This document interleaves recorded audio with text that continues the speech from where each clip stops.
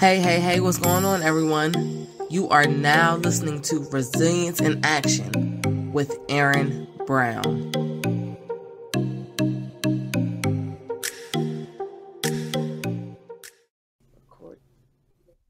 What's going on, everyone? This is Resilience in Action with Aaron Brown, and we are sitting here. We're sitting here with Gio Derice. Gio is the Book Ability podcast host of hosts. Like, yes. You're not going to get a better host than this guy right here. And you would think that we've known each other for a very, very long time. I can honestly say I've known of Gio for a minute. We've just never really connected. But podcasting, right? We here now. Gio. Okay, I'm not going to butcher your bio or anything, but go ahead and tell us a little bit of something about yourself. Yeah, no, absolutely. First of all, thanks for having me. I'm super excited to be having this conversation. And you're right, like we've been in the same circles and stuff, and I'm like, yo, like seeing the face, seeing the posts, and it's like good to put a post to a person and make that connection. So for me, I'm born and raised in Brooklyn, New York. Born of Haitian parents, immigrant parents who came here to this country to help give me a better opportunity than what they had, which I'm super grateful for. Transition, went to college, first gen graduate, then went into marketing. Right, I did a lot of marketing for 10 years, and then felt like this pull in my heart to want to impact other people. I never had a big brother to kind of guide me and show me the ropes of how to do things, and I said, oh, I want to do that for somebody else. And since then, been a motivational speaker ever since, helping people with their vision, their goals, staying inspired. And then sidebar, the other thing I do is to help people to write books so that they're able to go ahead and tell their stories as well, right? I think there's so much power in stories, because in stories, people can see themselves in it. And so to be able to help other people craft their message in the medium of a book, so that they can get authority, credibility, build their brand, and impact people's lives is the two things that I am supremely passionate about doing. So that's me in a nutshell. That's awesome. All right, so I did like I told you earlier before I hit record. I do a little bit of I do some pretty good research on my guests. I want them to feel welcome, at home. And I know you mentioned you helping people with their books.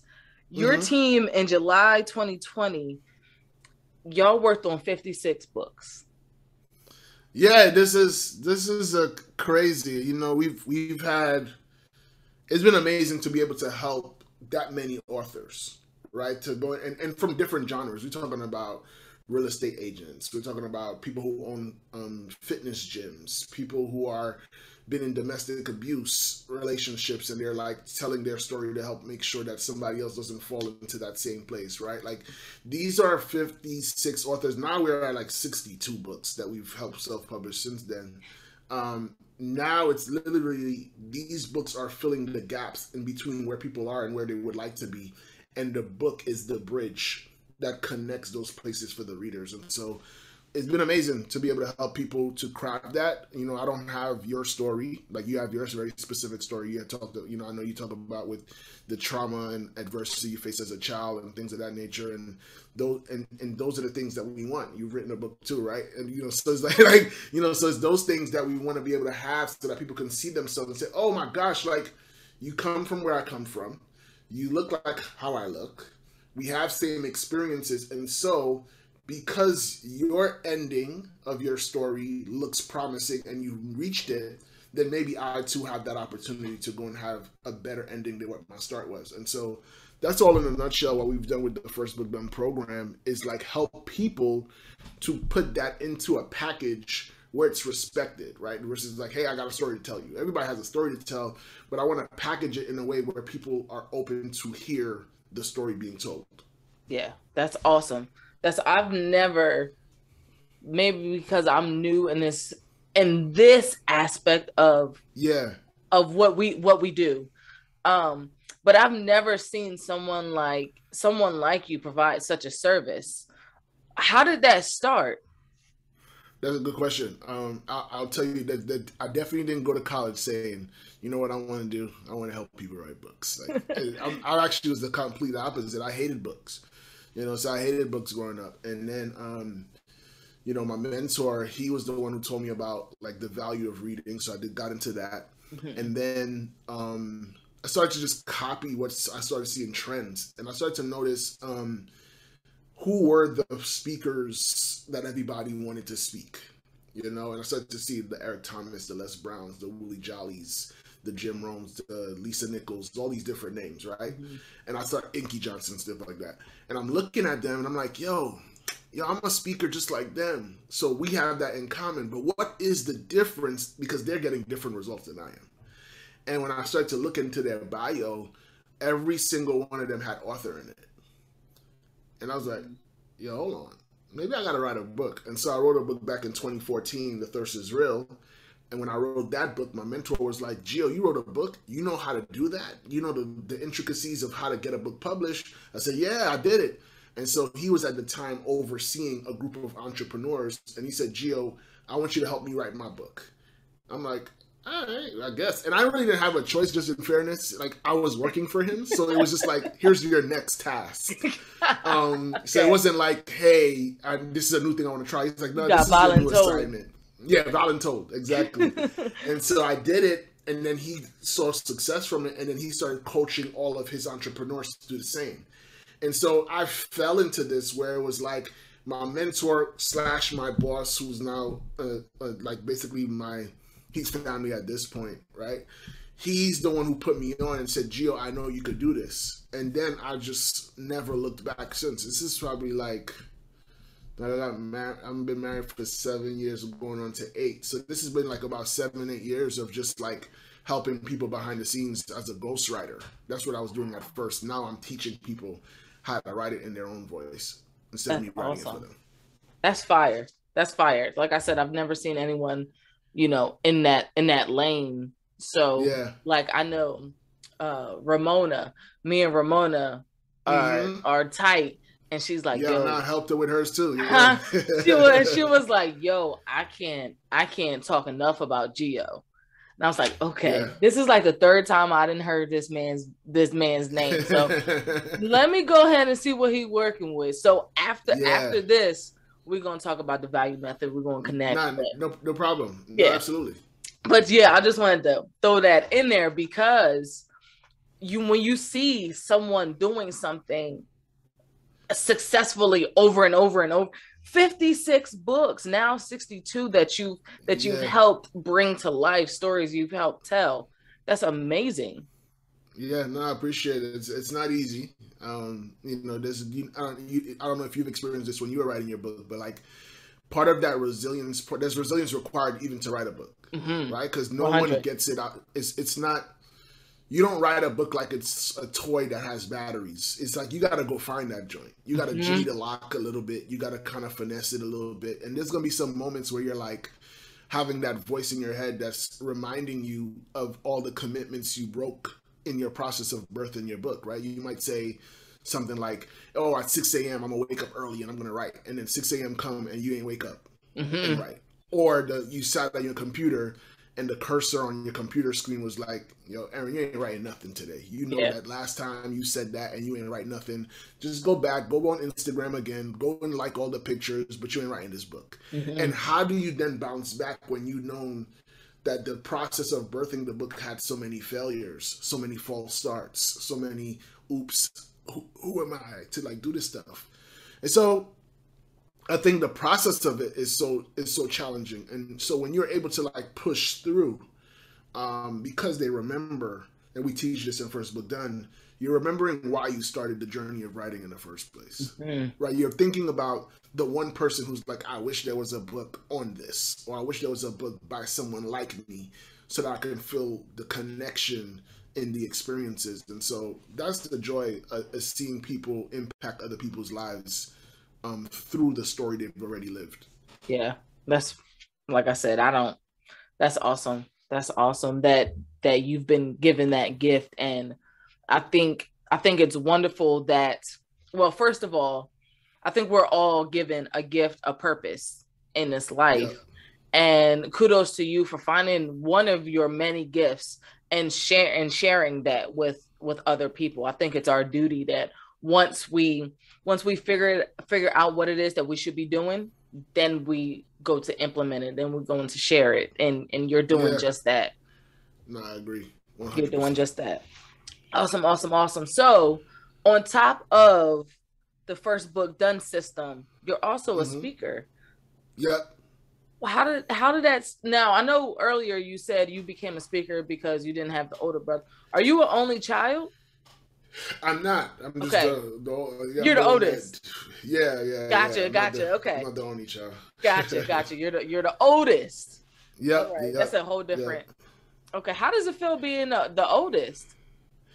It's just I say this all the time. I think people don't realize, like, when you are the oldest or you have other younger siblings, the challenge the thing we don't see, the blind spot, if you will, is the fact that someone's watching you and they're literally looking at your life and they're gonna just press Command C if you're on a Mac, like, or it's a copy and paste type thing. And so I've noticed that there's a tremendous amount of responsibility to leave something worth copying, right? Like, that's important. But I've also understood, because I was the oldest, how frustrating it is to have nothing to copy. And I think that aspect of, hey, follow the leader. Well, if there's no one leading, who am I following? So now I'm lost. Or here's the model that we want to replicate. Well, if there's no model, then what am I replicating? And so there's a frustration of, hey, you're going to tell me here where I want you to get to, but I don't have any direction for you. And that's a very frustrating place to be. And so for me, knowing what that felt like, I said, I wanted to provide that for somebody. And so here's what happened. I coached high school football right out of high school. So I was like an 18-year-old coach in football. And I started to see how the leadership that I didn't get when I was in a position to be a coach, how it was received by the athletes that was there. And that doesn't mean that I didn't have good leadership. It's just, it was different leadership. I don't want people to confuse that I didn't get any good leadership. But it was different. And so I started to see the impact on them. And I'm like, wow, I really like this ability to help someone see better for themselves and to get them to realize it. Like for real. Like, not just a good motivational quote or some affirmation, but like, yo, did you see what you just did, right? So I did that, and then once I started coaching, I was like, man, I need to do this again. How do I get this? And so I joined the Big Brothers Big Sisters program. Okay. And I had this he was in second grade, and he was one of, I believe, he was one of 4 or one of 5. And he had issues because, he's not getting the same type of attention. There's a lot of kids to give attention to. He's with a single mom. His dad is not in his life. And so I was like, man, I'm going to see if I could go and impact this young man. And we went from the kid throwing a chair at a teacher to student of the month, consecutive months, and now he's about to graduate high school, which is crazy because it makes me understand why I do have some gray hair. But I look at it and I'm like, oh, snap. Like, Ian is a man now. He has a job. He has responsibilities. He's sound in his thought process. And I'm not saying that that's all had to do with our relationship, but I'm just glad that I was able to create the ripple effect. Mm-hmm. Like, I was able to throw the pebble in the water and let him at least have a different trajectory on what his life would be. And so after I did that with him, I was like, man, like, if I could do that one-on-one, speaking might allow me to do that one-to-many. Right. And so it was like, okay, well, let me do what I did with Ian, but now let me put it in a package like a speech. And now 100 people get to hear it at once. And those, not everyone receives it, but those who are in the crowd who are on the cusp. Like, I always say, like, I'm not going to get the person who's really smart or already has their life figured out, they're going to get there anyway.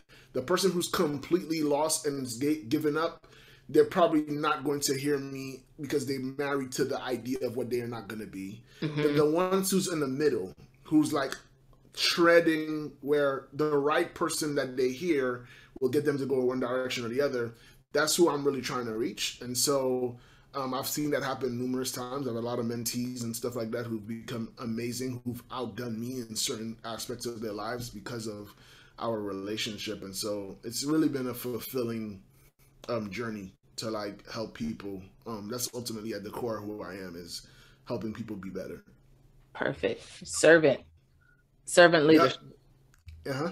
Copy 100%. That. Copy that. That's awesome. So by you, I'm just replaying like your entire story. Like you didn't have the blueprint. So you had to create one. Correct. And you created a blueprint, and you've been able to help other people through that blueprint that you've created, on top of your siblings. Yeah, no, I think, and the blueprint is so important, but I also think it's giving people empowerment to create their own. Mm-hmm. Right? Absolutely. So there's a part of just tell me what to do, and I want to tell you how to think. I want to tell you what to do, because then you're always going to be looking for instructions. I want you to be inspired and for you to follow the beat of your heart, not go and follow the song that I'm playing, right? I want you to make your own song. So I think that there's an aspect of that where I've seen it. I've seen my siblings, go on their own path. I've seen cousins that I've been able to speak with go on their own paths. Young men, young women, ladies go and create their own path. But they needed a path to at least be in the right direction, right? So mine is going north.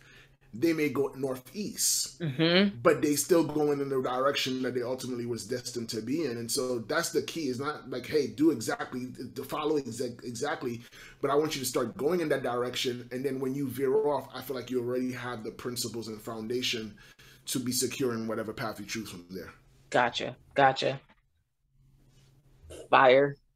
I don't have anything for that. Like fire. Listen, like I hope y'all, conversations. I hope you are getting all these gems. For my listeners, like Gio just said a bunch of like really, really powerful things that we'll recap. But so I was scrolling on your Instagram, right? And I went back. I went back like I think 2018-ish. Maybe I was scrolling. Like I said, I was scrolling.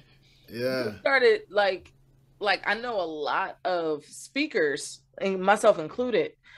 I started like really, really getting comfortable in front of people on my phone. Like I saw you have like several videos of you like in the car just talking. Yeah. How did that evolve into what you do today?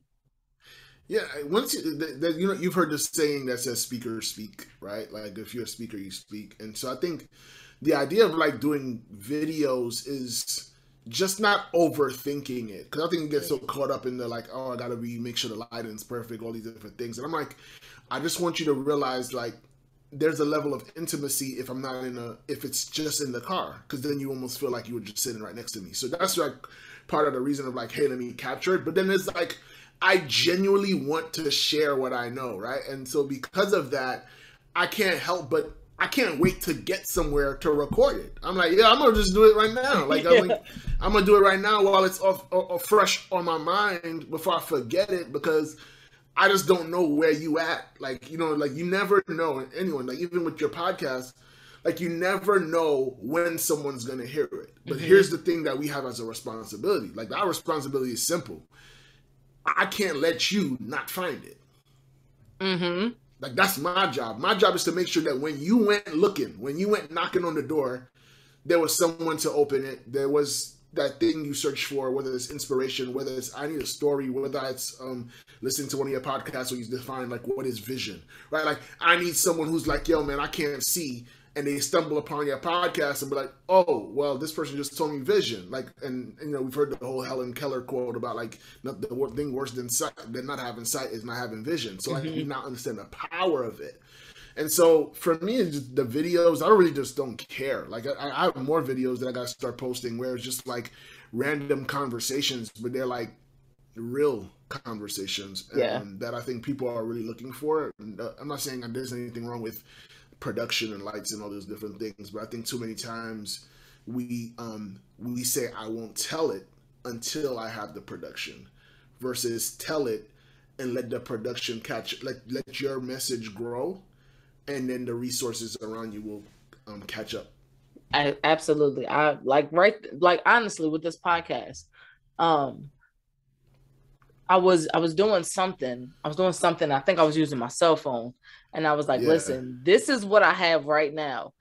It's not going to stop me from getting this out. But one day I'll be able to tell and express the same message on a bigger scale with a better mic, maybe, or better lighting, or maybe in an actual office building, not the office in my house. Like, yes, do not, our job is to get the message out there. And you said it perfectly, like, to get the message out there so that someday someone finds it. They find exactly what they're looking for in your message. But they'll never find you if you don't do it. Yeah, no, that's the part that's like the unforgivable. One of my mentors told me this as a speaker. He mentioned the unforgivable sin is you lacking energy, right? Like, you got to be passionate about what you're talking about. But I would add to that, the unforgivable sin is you not making something that you know is valuable accessible to someone else, right? Like, just make it, like, if I know something, I should not keep that to myself, right? Like, you shouldn't be an information hoarder of like, yo, I got mad gems, but just hoarding them in my crib, in my mind, in my heart, and I'm not sharing it. And one of the things I'll say this, by sharing it, I've noticed that when some gems that I've given people, when they use it, they did something that I never thought could be done with that gem. And now I'm learning. And I think it's so important to realize that by giving it away, I'm able to hear what people pick up and what people put down, and then be able to say, oh, snap, that's how you received it. Oh, that's what it looks like. And it actually encourages me when I see it in practice. Yeah, that's awesome.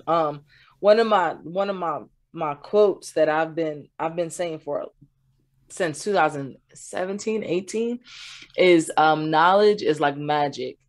It is great to it's great to possess, but even greater when it's shared. No, I agree. Like, I agree. 110%. Like, I agree with you 100%. That's the magic. That's the magic part. Like, that's when back in the days when it was like you hear a song and it's fire, and then you start seeing all 4 or 5 of your favorite artists all jump on the song for a remix, and you're like, yo, this joint is, oh my gosh, like, this is next level. Man, why I ain't come out with this in the first place? But it's like understanding that there's so much power in the remix, and being able to open that door and let people do that and let them add on to what you're saying and not care so much about, well, that's mine. Like, it's not mine. I'm not 3 years old saying lines like I'm a kid. It's just like, it's ours, and so if we all keep on sharing, we just never lack anything. Exactly. And they get to add, their like you said, their perspective, add a little spice to it if they want. I immediately went to Busta Rhymes' Touch It. When you said the remix, like the original, fire. The remix, all 5 of them. Because he had I'm telling you. He had like 8 different remixes where like everybody wanted to get on, and everybody who got on that beat murdered it. That's it. Everybody killed it. So it's like, imagine if he would have been like, nah, I'm keeping this for myself. I don't want nobody else to get on it. What? Mary J. Blige was spitting bars. Like, Mary, I love Mary, but like when she starts spitting bars, you got like, yo, nah, the beat, something like, is working for you here. This is fire because Mary don't spit. And she was spitting bars. Yeah, I'm telling you. Yeah, it was good. Open to that. What lesson have you had to learn the hard way? Oh my gosh. How much time we got? What lesson? So what lesson did I have to learn the hard way? I like when people stump me on a question. Really got me going back. So I will say the lesson I have to learn the hard way is just because you, it's one thing to get it, it's another thing to keep it. And I've noticed that or the lesson I had to learn the hard way is just because I've acquired it doesn't mean I will always be able to. And so you take that for granted, right? So it could be any type of success that you can have.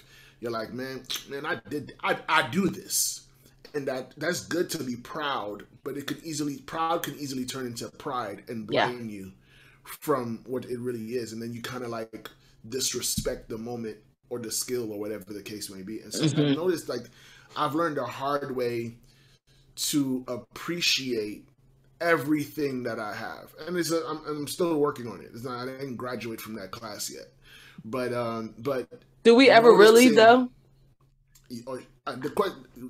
Do we ever really, or should we ever? As well, too, right? That's a good one. Exactly. Like, like I don't want to graduate. I want to always be enrolled in that class. Absolutely. So, but I think that part of it is so important, and I've learned it the hard way because in trying to bounce back, and to get it back again, it doesn't. I'm like, I don't remember it being this hard. Right? I'm like, whoa, hold on. Why is this so hard? Like, this feels like I'm going uphill. Yeah. But when I was doing it the first time, it felt like I was going downhill. Like, I was just going fast with it. And I think what happened is in the middle of it, I didn't appreciate what I had. There's a book called Peaks and Valleys by, I think, Spencer Johnson. And he talks about how when you're in the peak, you should appreciate. And when you're in the valley, you should appreciate the lesson that the valley will teach you. But when I was at the peak, I thought it was all me, and I thought I was always going to stay there. Like, it was almost like I've arrived and nothing is required to stay. Yeah. And so it was a very hard lesson for me to learn of, like, when you get there, you have to now shift to stay there. And stay there is not automatic. It actually requires intentionality. And so, I think that's a lesson I'm learning, and also one of the other things I'll share with you is I've also noticed that whenever I get away with something, I get blindsided later on when I don't get away with it no more, right? So I'm gonna tell your podcast listeners something that I normally don't share in public unless somebody pay me to speak or something. So when I was younger, my brother will say that this is not true, but this is true. So when I was younger, we used to go to the dentist. New York City, beautiful, like right up the block from Madison Square Garden. And we would go and we would have to go to the dentist. And I used to know, like, my mom always used to say, brush your teeth before you go to bed. And I said I did, but I never did. Yeah. So now my brother, he's notorious with it. So he was really adamant about doing that. And I'm like, we're going to the dentist. So he goes first. And the dentist says he got a couple of cavities. And I'm like, yo, hold on. If he got cavities, my whole mouth is full of cavities because I don't be brushing like the way my mom tell me to. So then I get in the chair and I'm waiting for the report that says, oh, this dude right here, he ain't never seen a toothbrush before. Like, what is going on with his mouth, right? The dentist come through. She says, Gio, you don't have cavities. I said, what? I ain't got no cavities. I'm gonna tell you right now, that day has messed me up for the majority of my life. I promise you this. When I got away with not doing what was required of me, I now thought that the requirements was optional. Hold on. Stop. Say that again for the listener. Say that again. Yeah. Right. So once, I don't even remember how I exactly said it, right? But I said, so the reality is, once when the requirements, right? I thought you got to brush your teeth twice a day or whatever.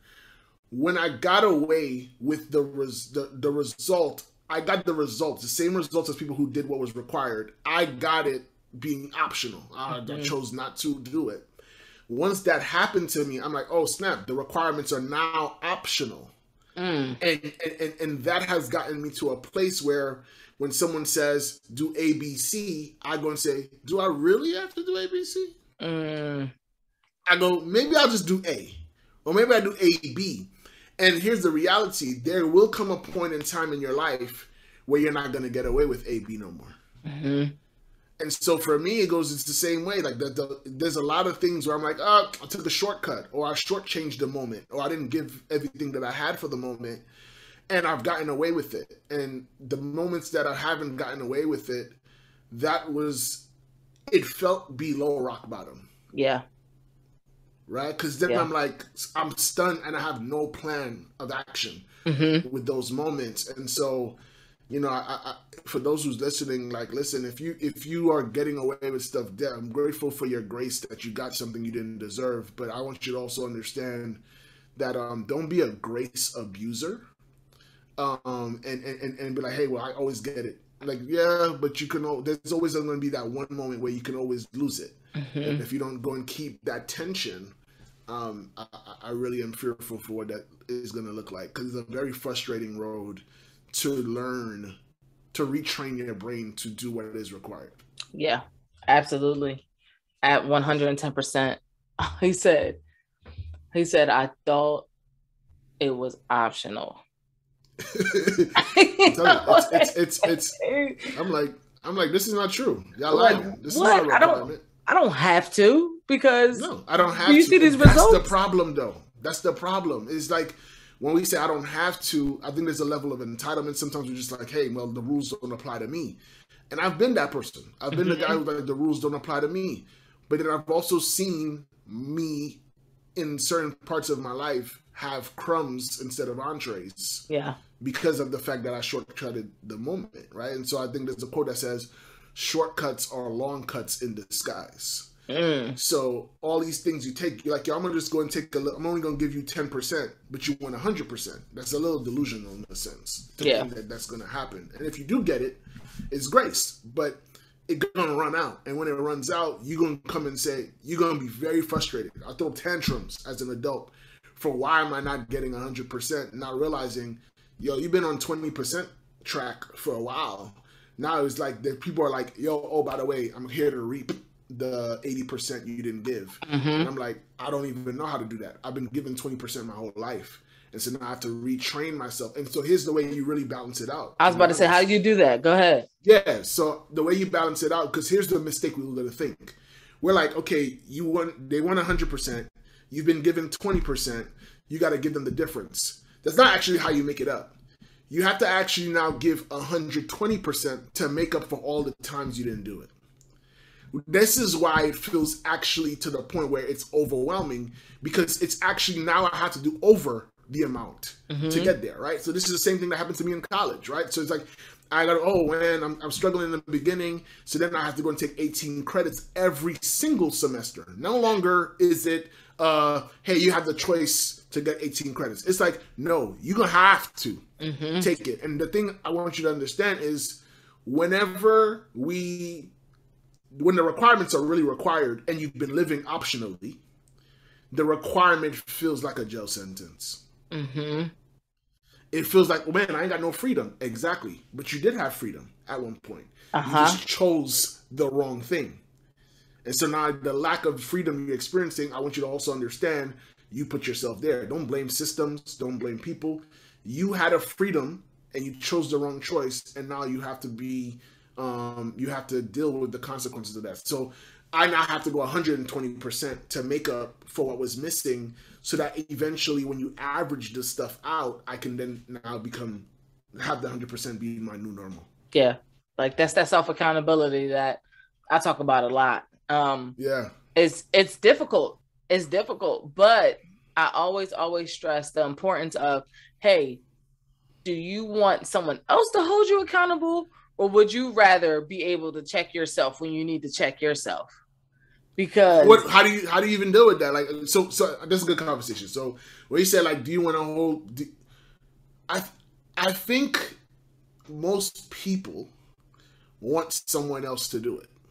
Like what is the why? Like why? Like why would you want someone knowing you're half-assing it, right? You know you are. Why would you want somebody to call you out on your own BS? Why would you not be like, yeah, I know I've been I would say doing the most, but you haven't been doing the most. I've been doing the less, and let me check myself. Why?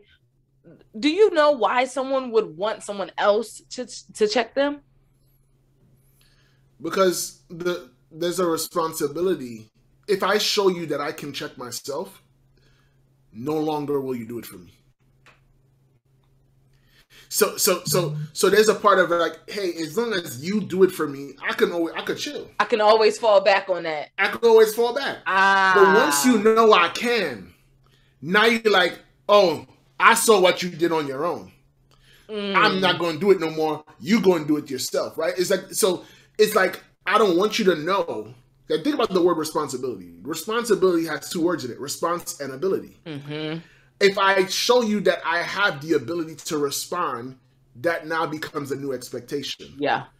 And I don't want expectation because expectation is equal to pressure, and I don't want the pressure, right? And so but the people who do want it are the people who want to grow.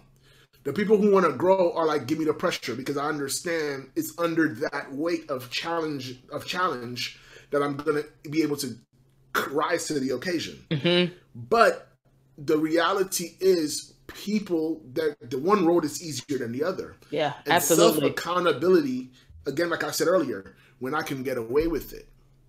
That's why I've gotten away with it. I've done it 10 times, and you will still come and remind me the 11th time. But the scary part is when the person stops reminding you. And then you go and try to tap in, and you realize, damn, I'm untrained. Yeah. I don't have this skill refined and sharpened because someone else was always responsible to crack a whip or dangle a carrot for me to ever be able to do it. And I think that's the powerful part, the self-efficacy, where you can be like, within myself, I'm self-generated. I don't need no electricity with Con Ed. I got solar panels. Like, I'm good. Like, I don't need no external resource. Gas prices went up, but I got a Tesla. Like, I'm good. Like these are the things where I'm like, that empowerment of like, I have it within myself to do is such an amazing place to be. But understand that it's not free. Yes, it's going to require something, and whether it's falling down and coming back up again. But it's not going to be.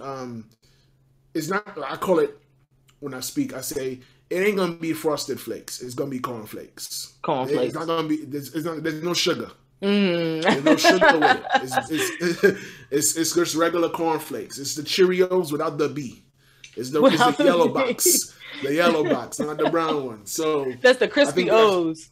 Yeah, I'm telling you. And so that's the part where I start to see, and I've been guilty of this myself, that's why I can speak so clearly on it. Where I'm like, why don't you want to do this? Because if I show you I can, you're gonna expect it. So I'm just gonna stay illiterate. I'm gonna stay incompetent so that expectation never follows. Wow. That was I've been training myself for a very, very long time not to think that way. I don't even know if I ever, and maybe I have, but I can't think of a time that I actually thought well, of course, who really loves self-accountability? It's something that it's a practice that I have to practice every single day. It's 100%. It's not like, oh, I'm gonna wake up and I'm gonna be the best person, or I'm energetic, I'm enthusiastic. I work at Aldi, and I had a customer yesterday who was walking down the aisle, another customer walking down the aisle. I had a pallet putting stuff up, so they couldn't get around. And the lady was kind of rude, and the guy was just like, I'm going that way. So she backed up, he went around, and she went around, and he said, he called her a B word. And the customer next to him was like, excuse me? And I just put my hand on his shoulder. I said, everybody's allowed to have a bad day. I said, everybody is allowed to have a bad day.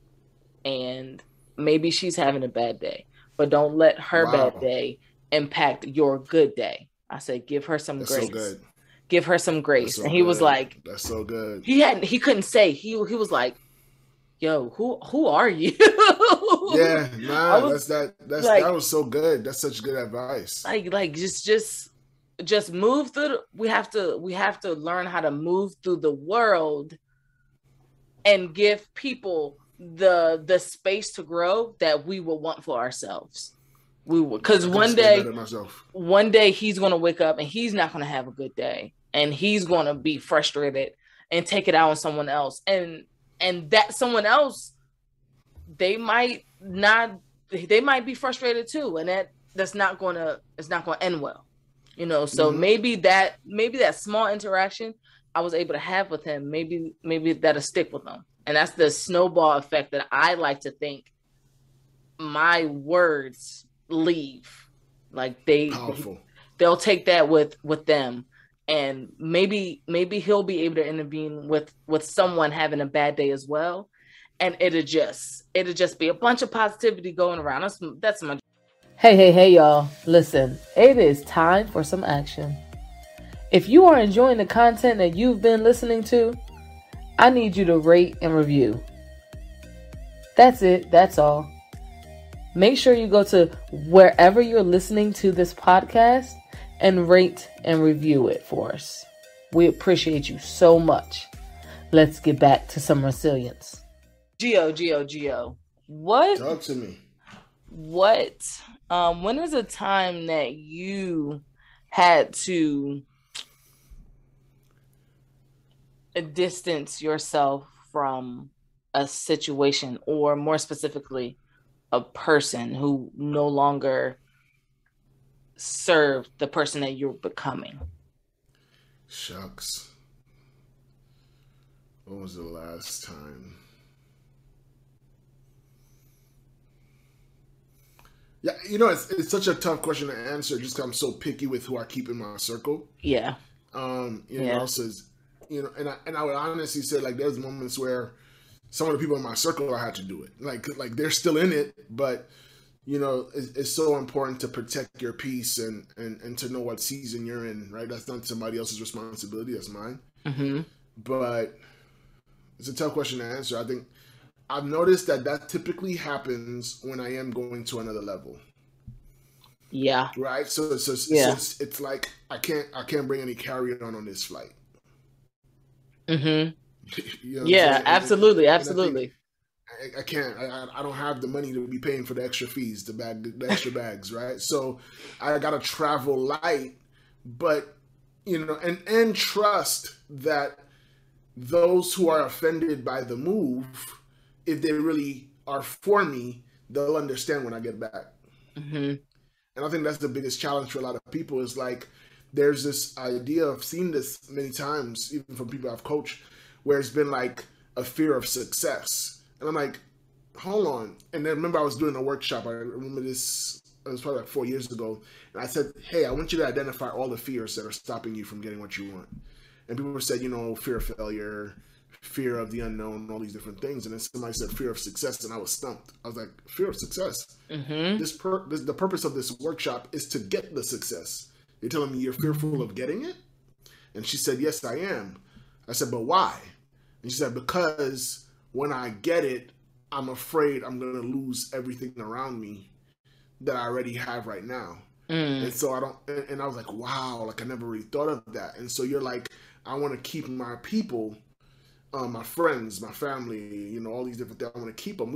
I see this with college kids who are like, they'll drop out of college because their friends think that their friends are thinking, well, you went to college to become something.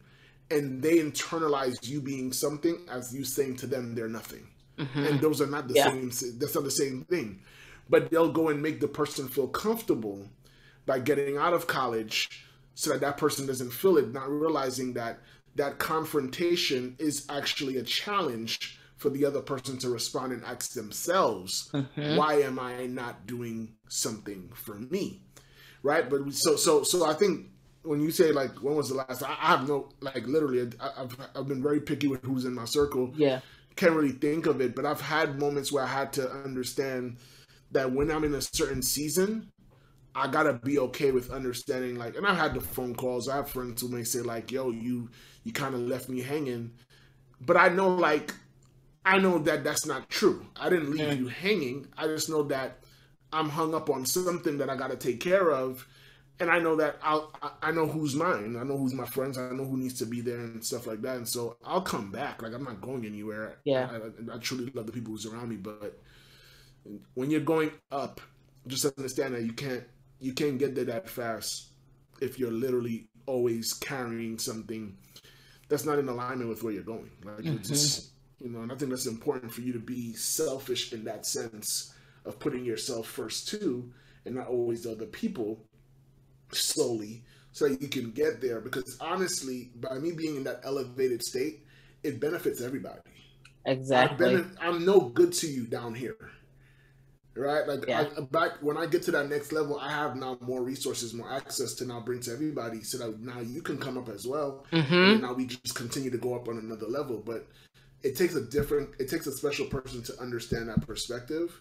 Yeah. To allow you to do that without the guilt and shame of, oh, you think you're better than me. You think you're better than me. Yeah. It's not like that ain't got nothing to do with me. Like, that got something to do with you. Exactly. That's a personal problem. Personal problem. And we waste too much time trying to convince someone of their problem. Mm-hmm. I got so many problems of my own that I'm trying to solve. If I try to keep putting out your fires, my house will burn down. Yeah. If I keep putting out your fires, my house will burn down. Exactly. I won't have a home. I got to sleep on your couch now. Uh-huh. And maybe, and the wild part about that is that there's some people out there that want that. They want to be able to say they have that over. Yes. Mm-hmm. You 100% right. That's the way they thrive. Those are those soul suckers, those emotional vampires. Aaron, I call them in my book, The Thirst is Real. I call them sodas. The sodas. Soda dehydrates you. Mm-hmm. So I call them sodas because they literally take all the water out of your dreams. Yes. So you just gotta be careful. You gotta watch out for soda. Drink your water. Drink some water. You want to add a little lemon to it, a little lime. That's it. Yeah. Stay away from that Coke. Don't mess around with the Coke or the Pepsi and stuff. No, don't do that. Yeah, The Thirst is Real. That's your first book, right? Yeah, that was my first book. I wrote that back in 2014. Then I wrote I've actually written 7 books, but like 3 of them have come out in print. I've done other ones where they've been digital Kindle stuff. So Thirst is Real.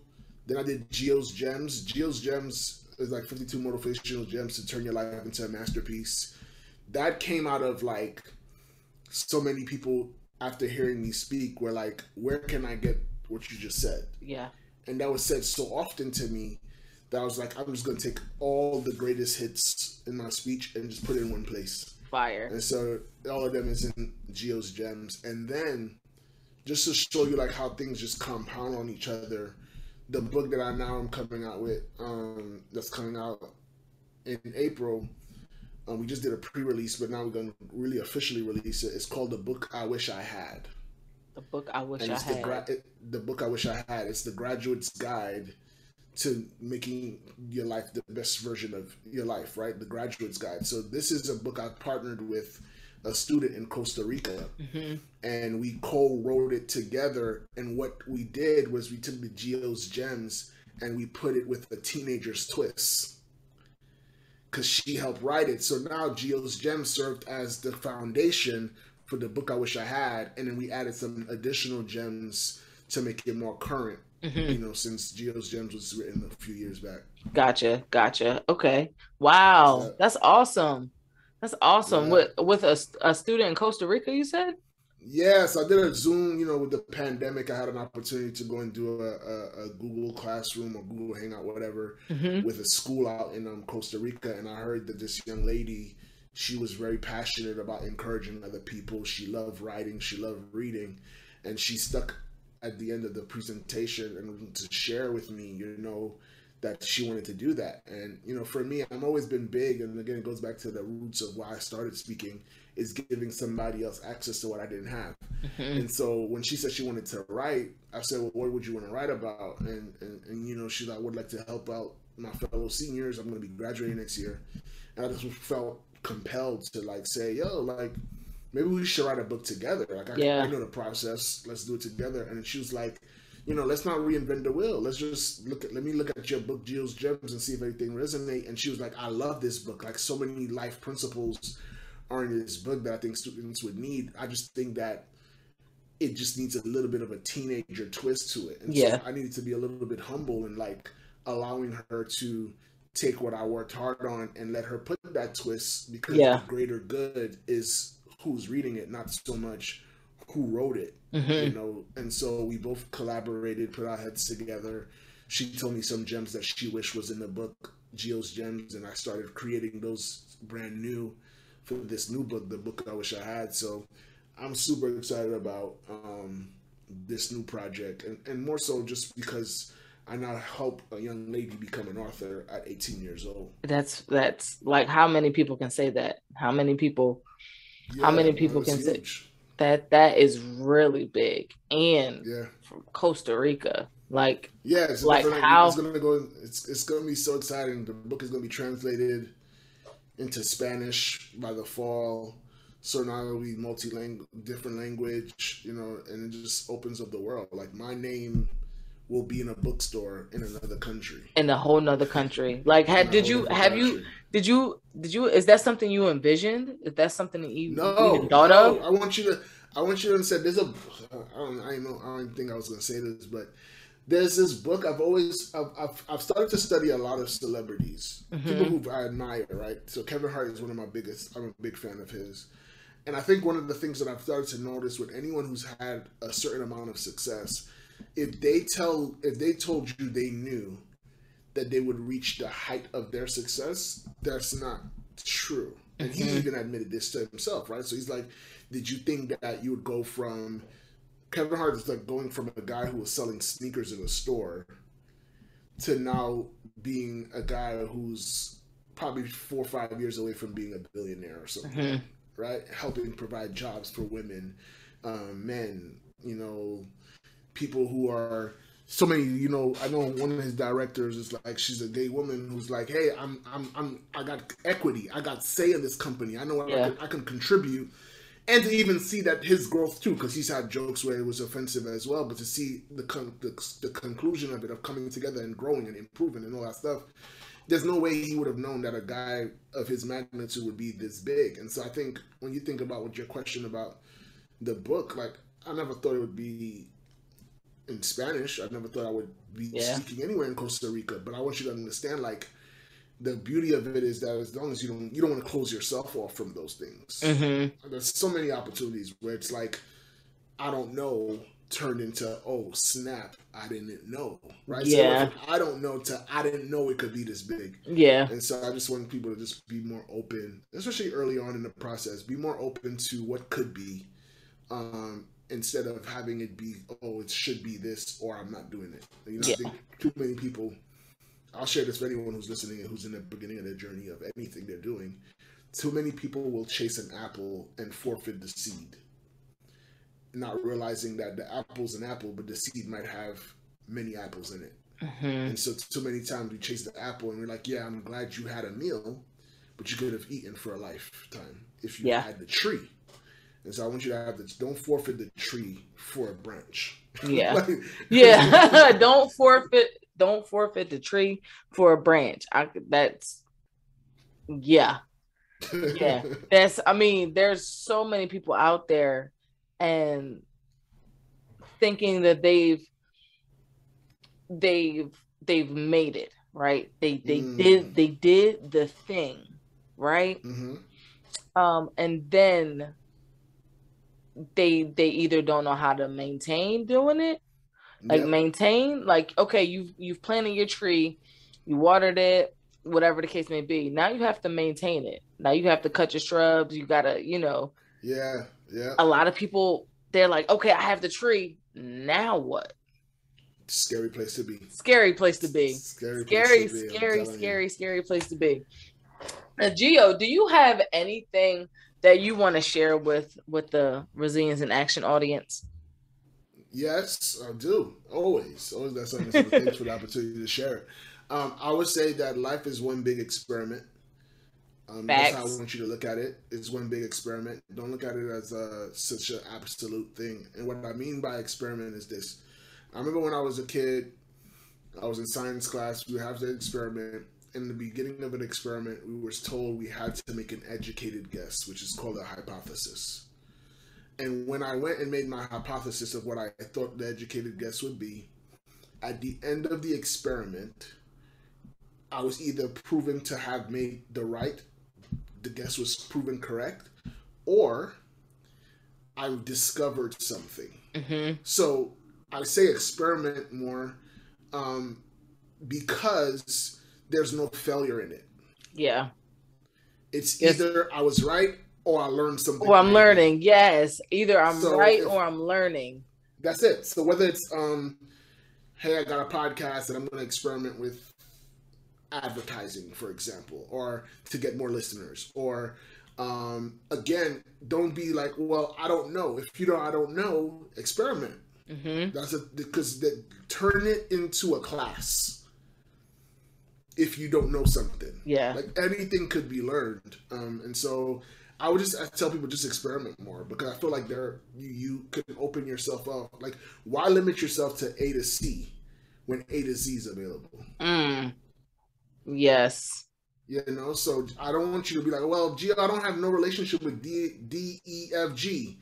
Experiment with it so you can understand, so that you have more knowledge than the ABC. ABC is limited. And I want for everyone who's listening to this, I want you to understand, like, there's so many more possibilities available for you. I tell people all the time, the definition of rich has nothing to do with your money. The definition of rich is rooted in choice. A rich person goes to a restaurant. The only thing they're able to do than someone who's not so-called rich, is the menu's not all available to them. They just got all the choices. Mm-hmm. I want you to understand, you can be rich today if you just don't cut yourself off from the choices, but instead be open and experiment more. Be open and experiment more, y'all. That's awesome. Gio, how can we support you? Where can we find you on social media and such? Yes, Gio Derice on all platforms: Instagram, Facebook, LinkedIn, Twitter, which I'm not really on there that much, but you can find me on there too. And again, just, if you could listen to the podcast, I have the Bookability podcast, where I get a chance to talk to some amazing people and talk to them about how do they build their businesses to a point where they're blessed, booked, and busy from it. I'd love for you to listen to an episode. Let me know your thoughts. And then, again, if there's any way I can help you, feel free to slide in my DMs and tell me, like, hey, Gio, this is what I'm struggling with, or this is something that I'm looking to get towards, and I'll be more than happy to help, and if I can. Perfect, Gio. This has been a phenomenal interview. Like I said earlier, I really wish we connected earlier, sooner, but, divine timing. Yep. Divine timing. No, I'm excited. I'm excited for you. I'm excited for what you're doing. I'm excited for the fact that you've decided to put yourself out there with this journey, and not hide, but put the stuff on Front Street so that people could not feel like resilience is a special trait reserved for few, but that's a trait that's available to all. Mm-hmm. And that when we realize what happens in life and make sure that we're present to what is happening, that we all can go and get something special from it. So I'm excited. I'm cheering for you. I'm glad to be a guest, and I look forward to being back again. Thank you so much for those words. That means a lot.